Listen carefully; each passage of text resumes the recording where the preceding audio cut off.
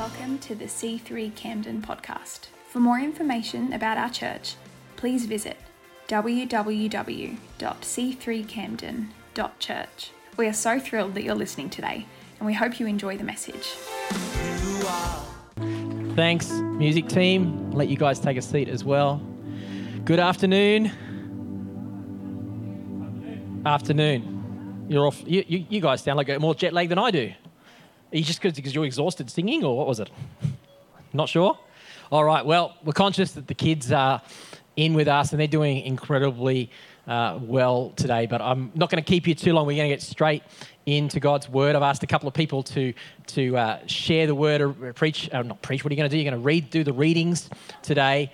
Sonia, I didn't spring the preaching on you and Lyndon, but you're going to do the readings. We've got a couple of readings we're going to do, and then we're going to continue with our Advent series. And the title of the message today that I have in our Advent series, I've called A Tale of Two Kingdoms, A Tale of Two Kingdoms. And we're going to look at two contrasting kingdoms that it's good to remind ourselves of at this time of year.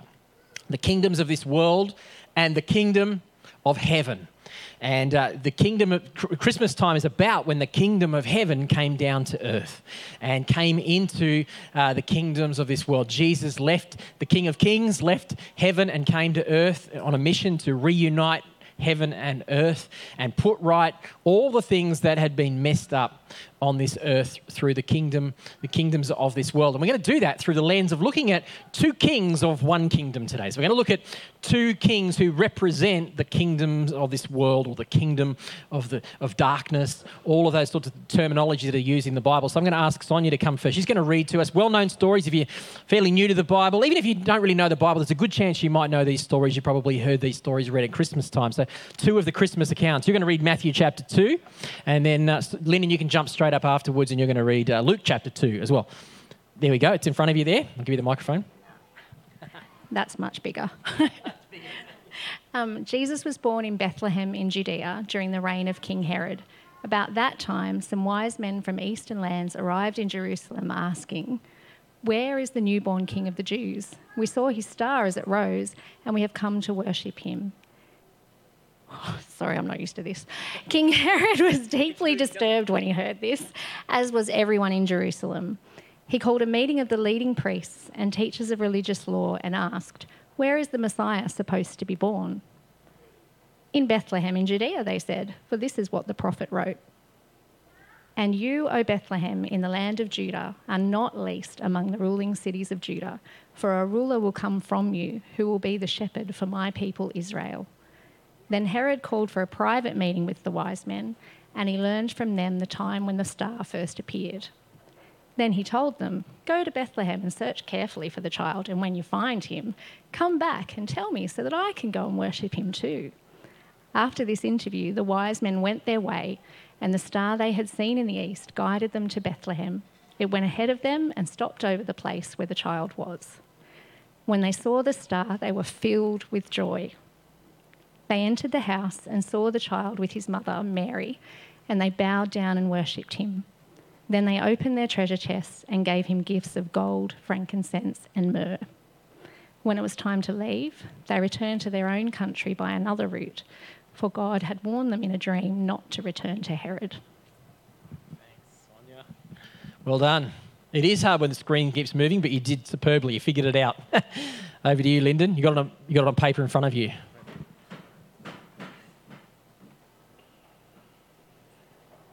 At that time, the Roman Emperor Augustus decreed that a census should be taken throughout the Roman Empire. This was the first census taken when Quirinius was governor of Syria. All returned to their own ancestral towns to gather for this census.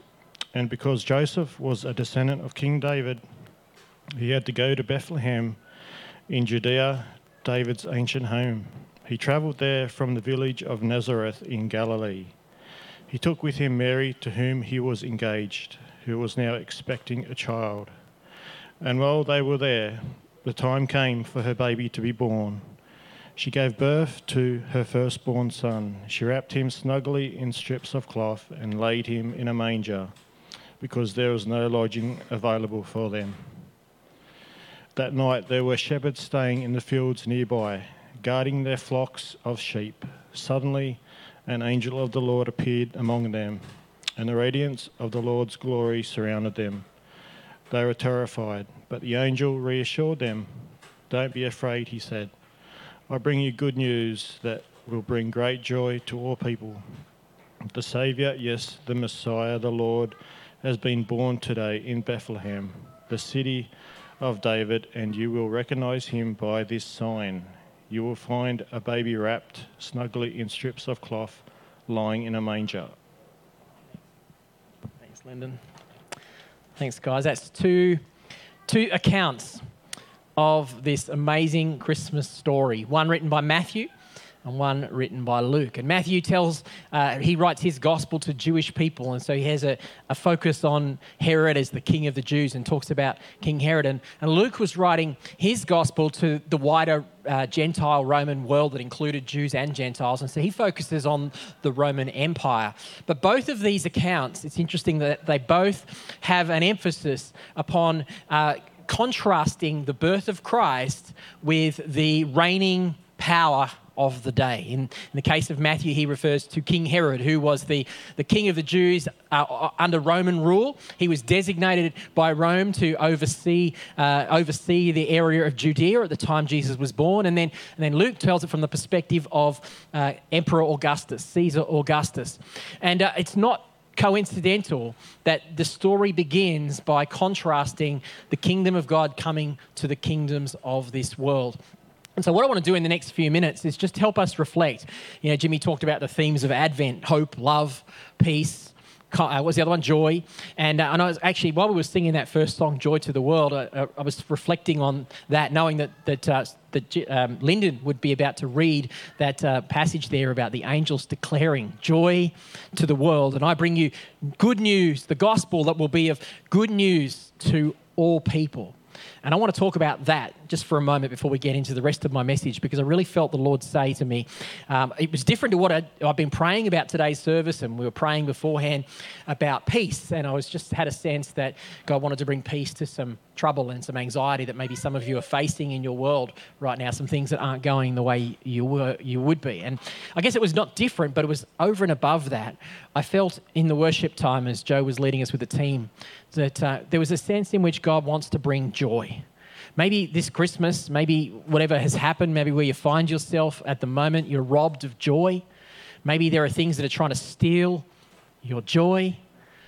And the Christmas season is good news of great joy to all people.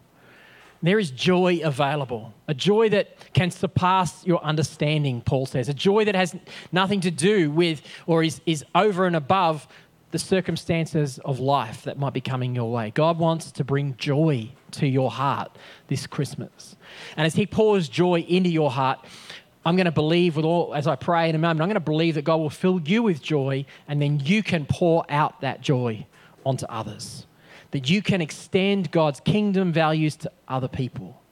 The amazing thing about God is that we never have to keep for ourselves. I'm going to look at this in a minute. We're going to see how the kingdoms of this world are all about take. Make sure you've got enough for yourself.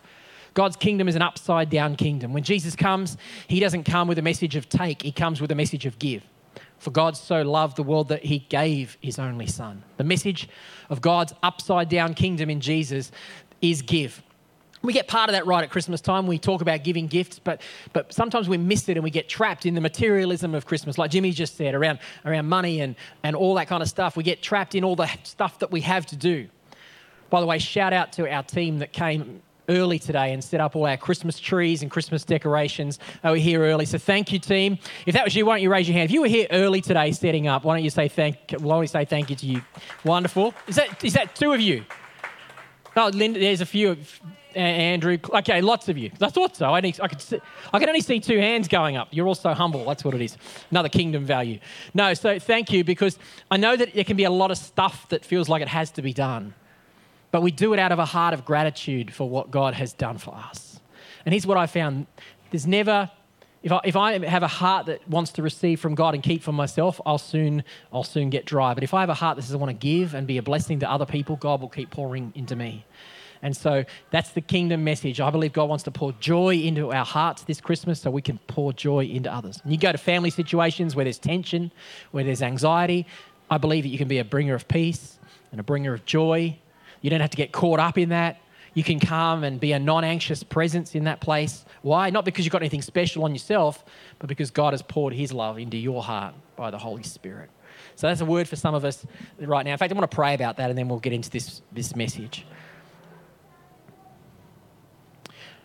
Maybe just close your eyes for a moment. Maybe if you're feeling like something's trying to rob your joy lately, trying to rob you of peace lately, if you're feeling like the pressures of life maybe have just been getting a bit too much right now, I want to pray for you. If that's you, why don't you just lift your hand up and just say, God, I need your peace. I need your joy. Thank you. Lots of hands going up.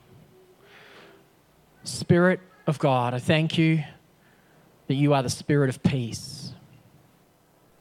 Would you bring peace to troubled hearts, hearts that are feeling the pressure, the challenges, the difficulties of this season, maybe some of the extra stuff that Jimmy talked about that's just related to extra pressure. I know people have got loved ones and family that are facing illness and hardship right now. And Lord, I pray that you would give us all a sense of peace and joy that has nothing to do with our circumstances, a peace that comes from the fact that Jesus, you made a way for us to have a relationship with the Father. And this Christmas season, I pray you would pour it out on us so that we can go and bring that peace and bring that joy to others. Amen. Amen. Well, before we finish, in a few minutes, we're going to take communion together, and I'm believing that as we do, we're going to eat and drink of the power of Christ that's going to sustain us as we head out into this next crazy 3 weeks that is the Christmas season. That is the month of December with school presentation nights and Christmas parties and extra time with family who you normally wouldn't spend time with if you didn't have to, but it's Christmas. Hey, you have to spend time with them. All of that kind of pressure that can happen at this time of year. We're going to eat together and participate in communion and then head out with I'm believing with a sense of being able to be that presence of God to the world around us. And so in the next few minutes, I want to contrast these two kingdoms, as I said, the kingdom of heaven, the kingdom of this world, the kingdom of the world, the kingdom of this age, the kingdom of darkness, lots of words that the Bible uses for it, and the kingdom of God, the kingdom of the Lord Jesus. And these two kingdoms, from the beginning of the Bible to the end, are contrasted at being at war with one another. That the kingdom of darkness makes war against the values of the kingdom of heaven. And the book ends. The end of the Bible is the story of the kingdom of heaven reigning supreme and overcoming the kingdom of darkness. It says right near the end of the book of Revelation, it says that the kingdoms of this earth will one day become the kingdoms of our Lord and Christ. That is the vision that we live for. A world that has in it the values of God's kingdom, not the values of the kingdom of the world. And sometimes it's obvious where there is dark powers at work. Sometimes there is obvious where the values aren't in alignment with God's kingdom. But I don't want to speak so much to that right now. I want to speak to us as followers of Jesus, assuming we're following Jesus. I want us to reflect as we head into these next few weeks about how easy and how subtle it can be that some of the values of the kingdom of this world can weave their way into our psyche and into our mind, and how we can begin to take our focus off the kingdom of God and easily put it on the kingdom of this world. You see, the kingdom of this world is ultimately a kingdom of selfishness. Typified in the Garden of Eden, when the story tells us the serpent spoke to Eve and said, you can take for yourself. Don't you trust God? Don't trust God. He hasn't got your best interest at heart. You need to take for yourself. You need to say what's right and what's good for you. That is the principal voice that is behind the kingdom of this world, always challenging us to define what's right for us. The problem with that is that ultimately, in the end, it fails. Ultimately, in the end, it's an empty promise, because we can take for ourselves and feel satisfied for a while. We can get Christmas gifts. We can work hard. We can have the praises of people saying, what a great job you did setting up Christmas decorations, and thanks for hosting us for Christmas lunch. And we can look for the praises of men and women, and it can fill us for a while, but in the end, it's empty. In the end, it will never satisfy. Whenever we try to satisfy ourselves, it's nearly always at the expense of someone else, and it comes up short. But friends, when we live by kingdom of God values, where we put him first and we live to honour him and be a blessing to others, there will always be enough. That will come out of a well of living water. And so I want to talk about one aspect of the kingdoms of this world. I'm going to do this through the lens of these two kings, King Herod and Caesar, king of Rome, Augustus, Caesar Augustus, these two leaders at the time of Christ that epitomise the kingdom of this world, this selfish kingdom. And so I want to talk for a moment about Hellenism. Hellenism is a term that we give to the Greek culture, the Greco-Roman culture of the day. This was the prevailing worldview at the time of Jesus. For the better part of 2,000 years of recorded history before that, before Hellenistic culture, which came in at about 400 BC, thereabouts, under Alexander the Great, the whole prevailing worldview throughout most of the world, as far as we know it, was quite different. It was focused on appeasing the gods. There was this sense in which we need to keep the gods happy or they will punish us. And so the worship was very pagan, yes, but it was focused on focusing on appeasing gods, making sure they're okay so they won't take us out. Very God-centered. Then along came Hellenism, and yes, still had Greek gods and Roman gods and still had foreign gods, but the mindset and the psyche of the way they worshipped their gods changed. It became a very self-focused culture. In the past, they were too worried about the wrath of the gods to focus on their own happiness. They just wanted to keep the gods away from banishing them or punishing them. But Hellenism came along and it became very self-focused. Really, the focus of the gods was to was to satisfy humans. It was, if we do the right thing by the gods, they'll make us happy, like a divine vending machine in the sky. If I pay the right dues, if I do the right thing, then it'll keep Zeus happy and Zeus will make me happy. And so it was very self-focused. And that prevailing culture has existed throughout most of the Western world. And it began with Hellenism. And we see it even at Christmas time. This interesting mix of messages we have at Christmas time. We think about the fact that we're celebrating the birth of Christ, and yet we have to say things to remind people like, Jesus is the reason for the season. Why do we say that? Because so often the kingdoms of this world don't make Jesus the reason for the season. They put all this other pressure around it, and they say it's all about, flamboyant gifts and self-centeredness and big parties and all of those things. And not in and of themselves, those things aren't necessarily all bad, but at their worst, they are self-focused. They're not Christ-focused. They're not kingdom of God-focused. Hellenistic culture was very much that way. Hellenism introduced 4 main areas or institutions into our world that still prevail today. And they're not all bad, but they came from this shift away from being God-focused to being self-focused. And those 4 were education. They were the institution of healthcare, athletics, which is sport and all that kind of stuff, and entertainment. All of those 4 came through Hellenistic culture. There's no record of wide-scale educational institutions prior to Alexander the Great and the Greek culture in the early centuries before Christ. There's no real reference to entertainment. It was in that day that they started to build grand amphitheatres, which stadiums where people would come and watch plays. That was all Greek. It happened in the Greek culture. They never had time for that before, but now it's all about the kingdom of self. And see, entertainment's not bad. Not bad to go and watch the entertainment of Elevate Creative Youth Ministries. It's not bad, but at its worst, when it becomes all about me having my needs met, there's a problem. It can become bad.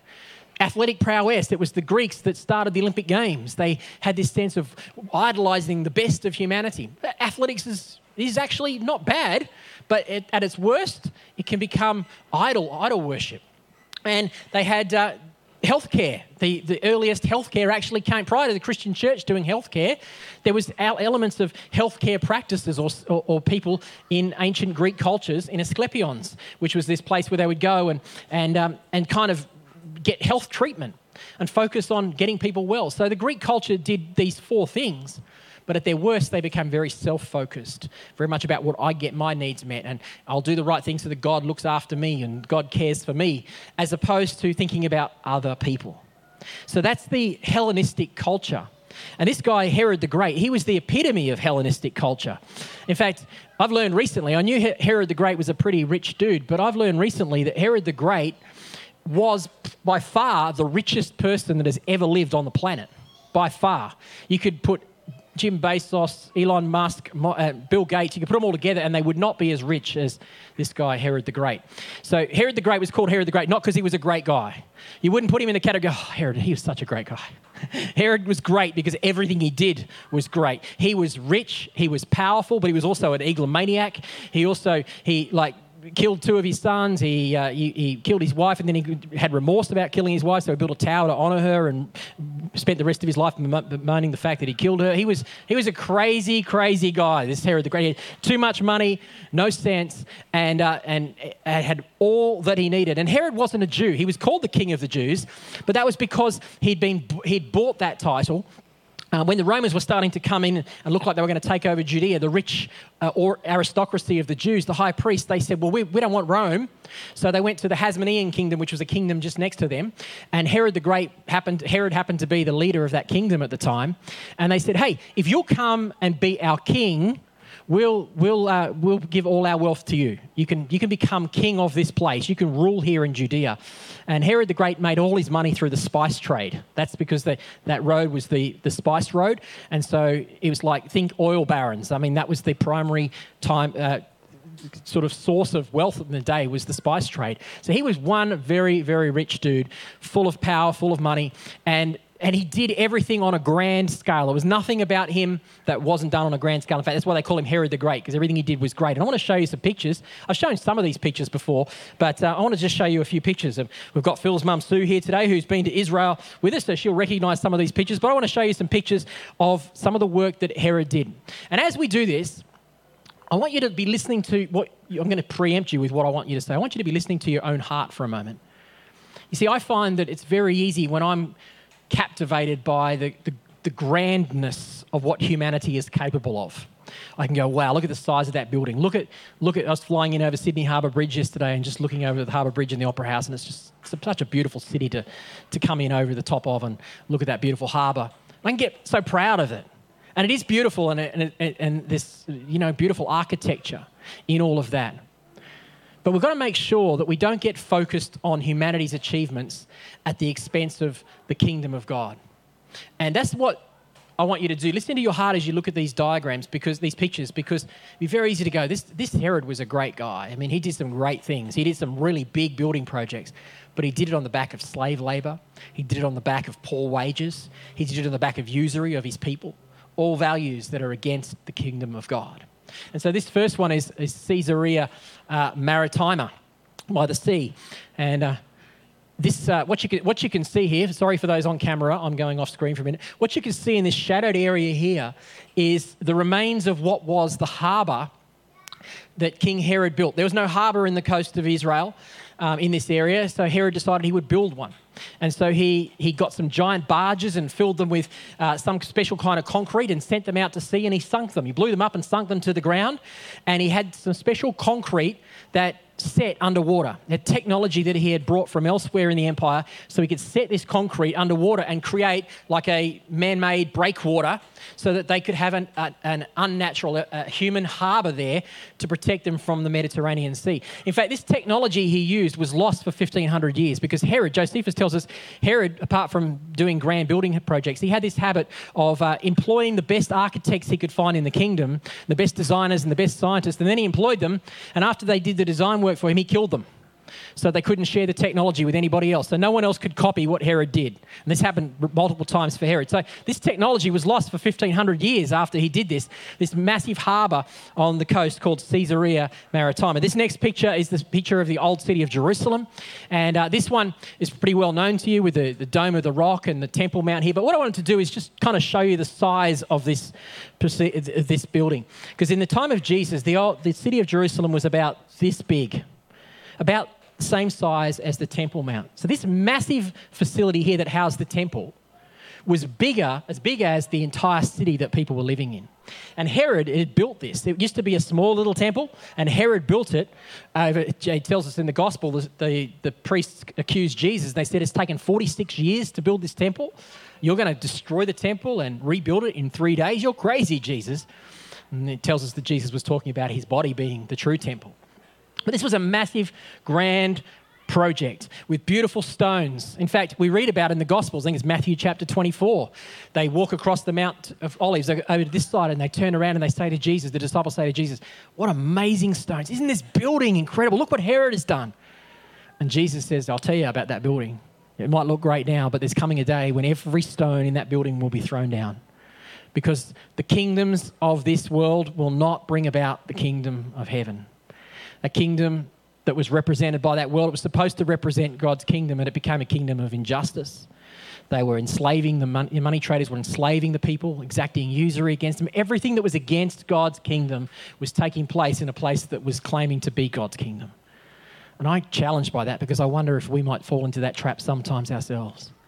Do we fall into the trap of getting from God rather than giving to others? What can church do for me? What glory can I get in my role in church? What can I get from what I give to church? What can I get from that? That's the wrong motive. The kingdom of heaven is the opposite of that.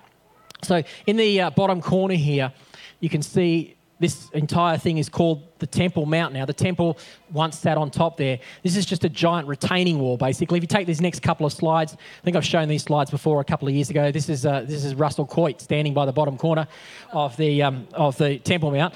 That's Andrew Tooby told me that. So he told me I look like Russell Coit. Oh, look, they already put Russell Coit up there. Oh, you're too clever. So go back. All right, go back. Just to give you some sense of these, that's a long way up there. And just to give you some sense of the size of these massive stones, go over to the next slide, just to show you how big these stones are. These stones are about this high, and these ones where I am basically are about the length of this stage. They don't know how they got them there. The technology to get them and build them is huge. Everything Herod did was great, and it's into that kingdom that Jesus is born. Let's keep going. A couple more slides just to have a look at. This is the palace of Masada in the desert, in the Dead Sea region. You can see the Dead Sea in the background. This massive, big, great rocky outcrop that Herod built. He found the place that was, the most remote from anything else. He was worried people were worried people were going to kill him. So he said, let's find the biggest rock we can. Let's build a palace on the top of that rock, and let's have a look at a close-up of the remains of this palace. He didn't just build the palace on the rock. He built the palace down the side of the rock. We walked down there, didn't we, Trish? We walked down. Did you walk down the side of the mountain there? And so it's a long walk. So not only did he build a palace on the rock, he built it over the side of the rock. I think this next slide shows what it would have looked like. Down the side of the rock in the middle of nowhere.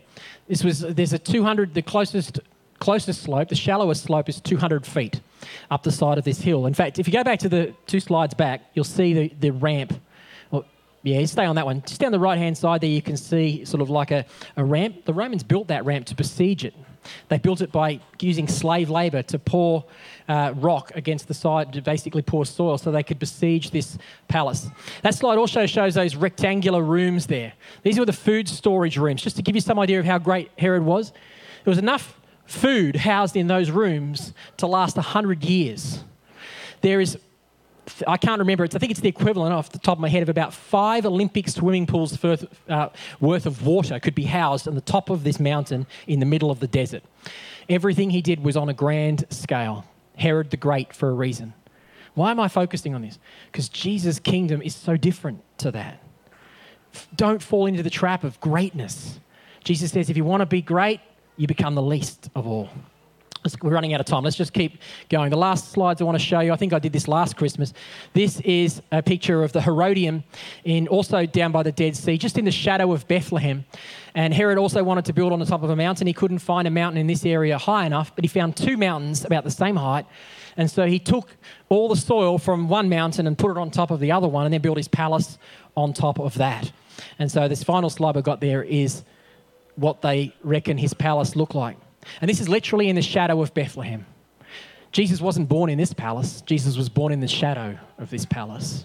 Of all the things that Jesus could have done, and we would think maybe Jesus should have done, if he was really going to stamp his mark on this world as the king of the ages, he wasn't born in Rome's Caesar's palace. He wasn't born in Herod's palace. He was born in the shadow of Herod's palace. And that's because the world is dark. There are hard things in this life, friends. But God's promise is that even in the midst of dark times, God will be good. God will show you how much he loves you because he will come into the darkness of this world. He will come into the dark places of this world. He will meet you where you're at. don't for a moment think he's not interested. The reason I'm spending time contrasting these two stories, the story of Herod the Great and the story of Jesus, and the story of Caesar and the story of Jesus, is just to remind you this Christmas about the upside down kingdom. Jesus says the first shall be last and the last shall be first. Jesus, it says, washed his disciples' feet. What a powerful picture of humility. The kingdom of heaven is not about flaunting greatness, not about how great am I, what can I do. The kingdom of heaven is what can I give up. We as Jesus followers this Christmas, I want to encourage us, we prepare our hearts for this next 3 weeks. Let's be a people who go out and say, what can I give? God, you've given me so much. You showed me your love by coming out of heaven. And the majesty of heaven, friends, like even all the majesty of Herod's palaces is nothing compared to the majesty of heaven. And Philippians chapter 2 tells us that Jesus didn't consider equality with God and all that beauty and majesty of heaven, streets of gold and all that. He didn't consider that worth hanging on to. He gave all that up. And he came and he was born in a stable with the animals. He came to the lowest place to show us what God is really like. God is humble. God is interested in us. And so this final slide I want to show you is a slide that is a picture of a famous tablet called the Pre-N calendar inscription. The Pre-N calendar inscription. So you can see the sort of make out of the tablet behind, and I've just superseded some words over this. The Gospel of Mark, which we didn't read, begins, because it doesn't have the account of Jesus' birth in there, but it just says this: the beginning of the gospel of Jesus Christ, the Son of David, the Son of God. The word gospel, which we use to speak about the good news of Jesus, it wasn't a unique word for Christianity. In fact, when the early Christians were looking for a word to speak about Jesus coming to earth, they pinched the word gospel because it was being used already throughout the Roman Empire to speak of Caesar. The word gospel meant good news. And every time Caesar was born, and we have this inscription here, that Caesar was proclaimed to be the gospel. When he was born, it was good news to all people. Let's look at what this inscription says. It says, since Providence, which it personifies Providence here as a woman, a bit like the book of Proverbs does with wisdom. Since Providence, which has ordered all things and is deeply interested in our life, has set in most perfect order by giving us Augustus, whom she filled with virtue, that he might benefit humankind, sending him as a saviour, both for us and for our descendants, that he might end war and arrange all things. And since the birthday of the god Augustus was the beginning of the gospel for the world that came by reason of him. This tablet has been dated to about 9 BC. So just prior to the birth of Christ, this was the message that was being put out across the Roman Empire through Caesar Augustus. See, prior to that, for a few hundred years of Roman emperor, the Roman kingdom, the kingdom of Rome, it wasn't an empire. There was no emperor. There was no divine figure at the head of it. Julius Caesar had died, and his adopted son Augustus, his name was Octavian, he became emperor, and he got a bit full of himself, and he decided that he would be worshipped as a divine being. And very cleverly, he did that, because they tell us that around this time, Halley's Comet was going around. Who remembers? Who's old enough to remember when Halley's Comet came through? Yeah, a few of us that are sort of boomers and X's remember that. The rest of you have no idea, but Halley's Comet came through. I remember looking up in the sky and going, "Oh, big deal." Wasn't that big a deal? But during this time, Halley's Comet was well known across the Roman Empire. And so Augustus, he thought, I'm going to seize on this. And he said, that comet you see, that star you see, that's my father, Julius Caesar, ascending to heaven. And so they turned him into God. And if Julius, Augustus's adopted father, is God, what does that make Augustus? The Son of God. And so Augustus was worshipped as the divine Son of God. And it's not surprising that the gospel writer Luke, that Lyndon read, would parallel those two messages. This was common language. And the gospel writer Luke was trying to say, Augustus, he ain't your king. Augustus, he's not the true Son of God. That's not how the Son of God is really about. He is using you. He is controlling you. All these things that it says in this inscription, he's the saviour. He wants to benefit humankind, end war, and arrange all things. They all sound like good things, yeah? But he did it at the point of the sword. He did it through using and abusing. it wasn't the kingdom of God, it was the kingdom of this world. You can have seeming peace at the edge of a sword. You can have seeming peace with retribution. And Jesus, the gospel writers want to show, his kingdom isn't like that. The way to true kingdom of heaven is by giving up, not by taking. By giving, not taking. And so the kingdom of heaven is a different, under a whole different value. So and the writers want you to know that's the real good news. Could we get the band to come back and join us on stage as we begin to wrap up? We've got communion on the chairs around about you there. We're going to take communion together in just a minute. I just wanted to show us that just to maybe help us reflect on this at this moment. Maybe where the kingdom of this world might be infiltrating our hearts and our values. It's not bad to have good things. It's not bad to have entertainment. It's not bad to have athletic prowess. Everyone's pretty much proud of the Aussies for getting as far as they did in the World Cup. One of the ladies at Tyrrell said this morning to me, she said it's probably just as well Australia lost, because she said most Australians will go, yeah, okay, well, we expected that. But she said if Argentina had lost, they probably would have been riding on the streets of Buenos Aires and people would have got killed. So it's probably better that Aussies would just go, yeah. But we're pretty proud of the fact that Aussies got as far as they did. It's not bad to have any of those things. But at their worst, that message can infiltrate our heart and we can become like the disciples and go, oh, look at these grand buildings. Look at how great Herod is. Look at what he's done for us. Look at how great our church is. Look at how great this Christmas, look at how we do Christmas. We do it better than everybody else. How great, how great, how great. That subtle message, friends, that's where we're going to fall down. That's where we're going to worship idols. Most of us aren't going to go out and do stuff that we would know is not necessarily healthy for us. But that subtlety of the materialistic, self-focused world, this is, you deserve that. Take it for yourself. You've worked hard. You deserve that. Go on, won't hurt anybody. You'll do yourself good just to have a bit of a relief for a while. Whatever it might be, that's the subtle message that gets into us. And it's that message that I want to challenge as we head into this season. I wonder if we can be people who turn that value upside down and say, we're going to be bringers of joy to others.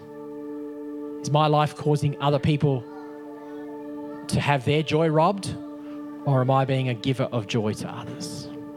I wonder if you could stand as you grab your communion right now. I want to wrap up quickly. Kids have been great. Thanks, kids. But I know when you're in, you get a bit bored. They're doing a great job.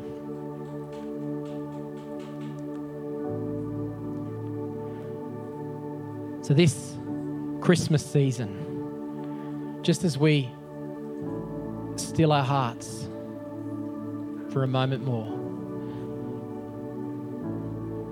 before we reflect again on the powerful name of Jesus, the wonderful name of Jesus, the beautiful name of Jesus as we sing to close. In this moment, Lord, we pray that this would be a holy moment.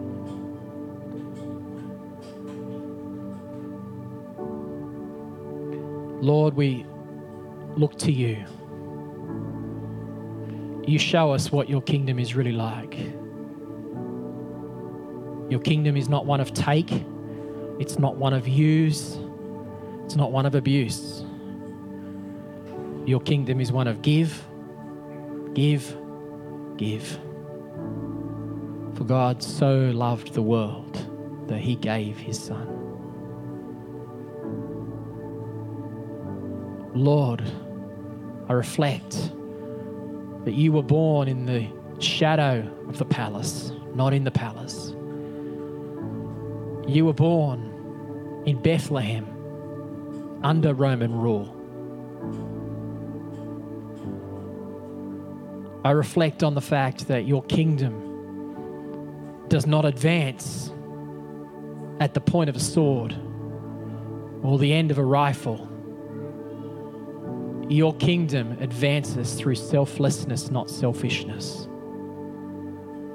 Lord, I thank you that you showed us what your kingdom is like. You said your kingdom is about loving God and loving your neighbor as yourself. You showed us that your kingdom is about even loving our enemies. Just feel a prompting of the Spirit right now. Maybe there's some people in your world that they've become like your enemies. And maybe rightly so, because of the way they've treated you, the unjustness of the way you've been treated. God might just bring them across your path right now and just, He wants to dispel that selfish sense of, I'm going to get back at them. I'm going to get justice. Friend, when you try to take justice your way, it'll never satisfy. Doesn't mean that God's not a God of justice. He will right every wrong, the Bible says. But will you allow Him to do that? Will you love your enemies? Will you do what Jesus said and forgive those who sin against you? And I just feel in this holy moment, we're about to take communion. Maybe there's some of us here that just feel prompted right now to exercise kingdom of God values as opposed to kingdom of this world. See, the kingdom of the world would say, you deserve retribution for the way you've been treated. That's unfair. You deserve it. Fight for it. And the kingdom of God would say, it's mine to avenge, says the Lord. Kingdom of God values would say, leave it to me. Kingdom of God values would say, hey, I've got this. You forgive. Don't let hatred, anger, bitterness dwell in your heart. In this moment, friend, choose to forgive as Christ has forgiven you. In fact, I just want to let's pray the Lord's Prayer together. Our Father in heaven, hallowed be your name. Your kingdom come on earth as it is in heaven. Give us this day our daily bread, and forgive us of our sins as we forgive those who sin against us. And lead us not into temptation, but deliver us from evil. For yours, Lord, is the kingdom, the power, and the glory now and forevermore. Lord, we look to you. May we be bringers of that kingdom this Christmas. Start in our heart and then flow out of us wherever there is peace, a lack of peace, wherever there is anxiety, wherever there is anger, wherever there is things in our world around us that are trying to rob us and rob others. Lord, we look to you and we pray that we would represent you, that by your grace we would be able to bring joy to the world around us, that we would be bringers of the good news of the true Son of God, the Lord Jesus Christ. And as you open up your communion now, I just want you to stand in His presence for a moment. Jesus took the bread on the fateful last night, and He took the bread and He broke it and He gave it to His disciples. And as He did, He said, take this, eat of this bread. It's my body, which is given for you. Just reflect on the fact that Jesus, the Son of God, the King of Kings, the King whose glory far surpassed the King of the Jews, Herod, or the King of the Roman Empire, sees His glory far surpassed that, and yet He offered His body on a cross, given for us. And as you eat, partake of that gift of life that is given for us. Lord, we do this now in remembrance of you.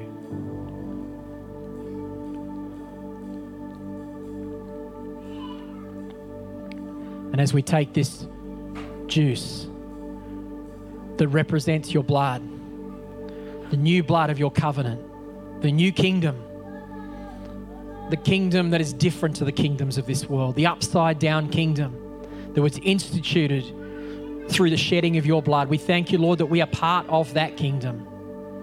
And as we take this, we take life from the kingdom into ourselves so that we can be the bringers of that life to the world around us. Sustain us as we drink this cup now. Amen.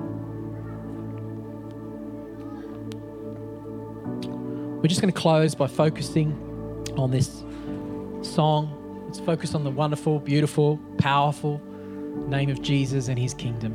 Amen. Thanks for listening to this week's message from our church. We pray that you feel empowered by what you've heard today. We hope that you can stay connected by following us online. You can find us at C3 Camden on Facebook, Instagram, and YouTube, or visit our website at www.c3camden.church.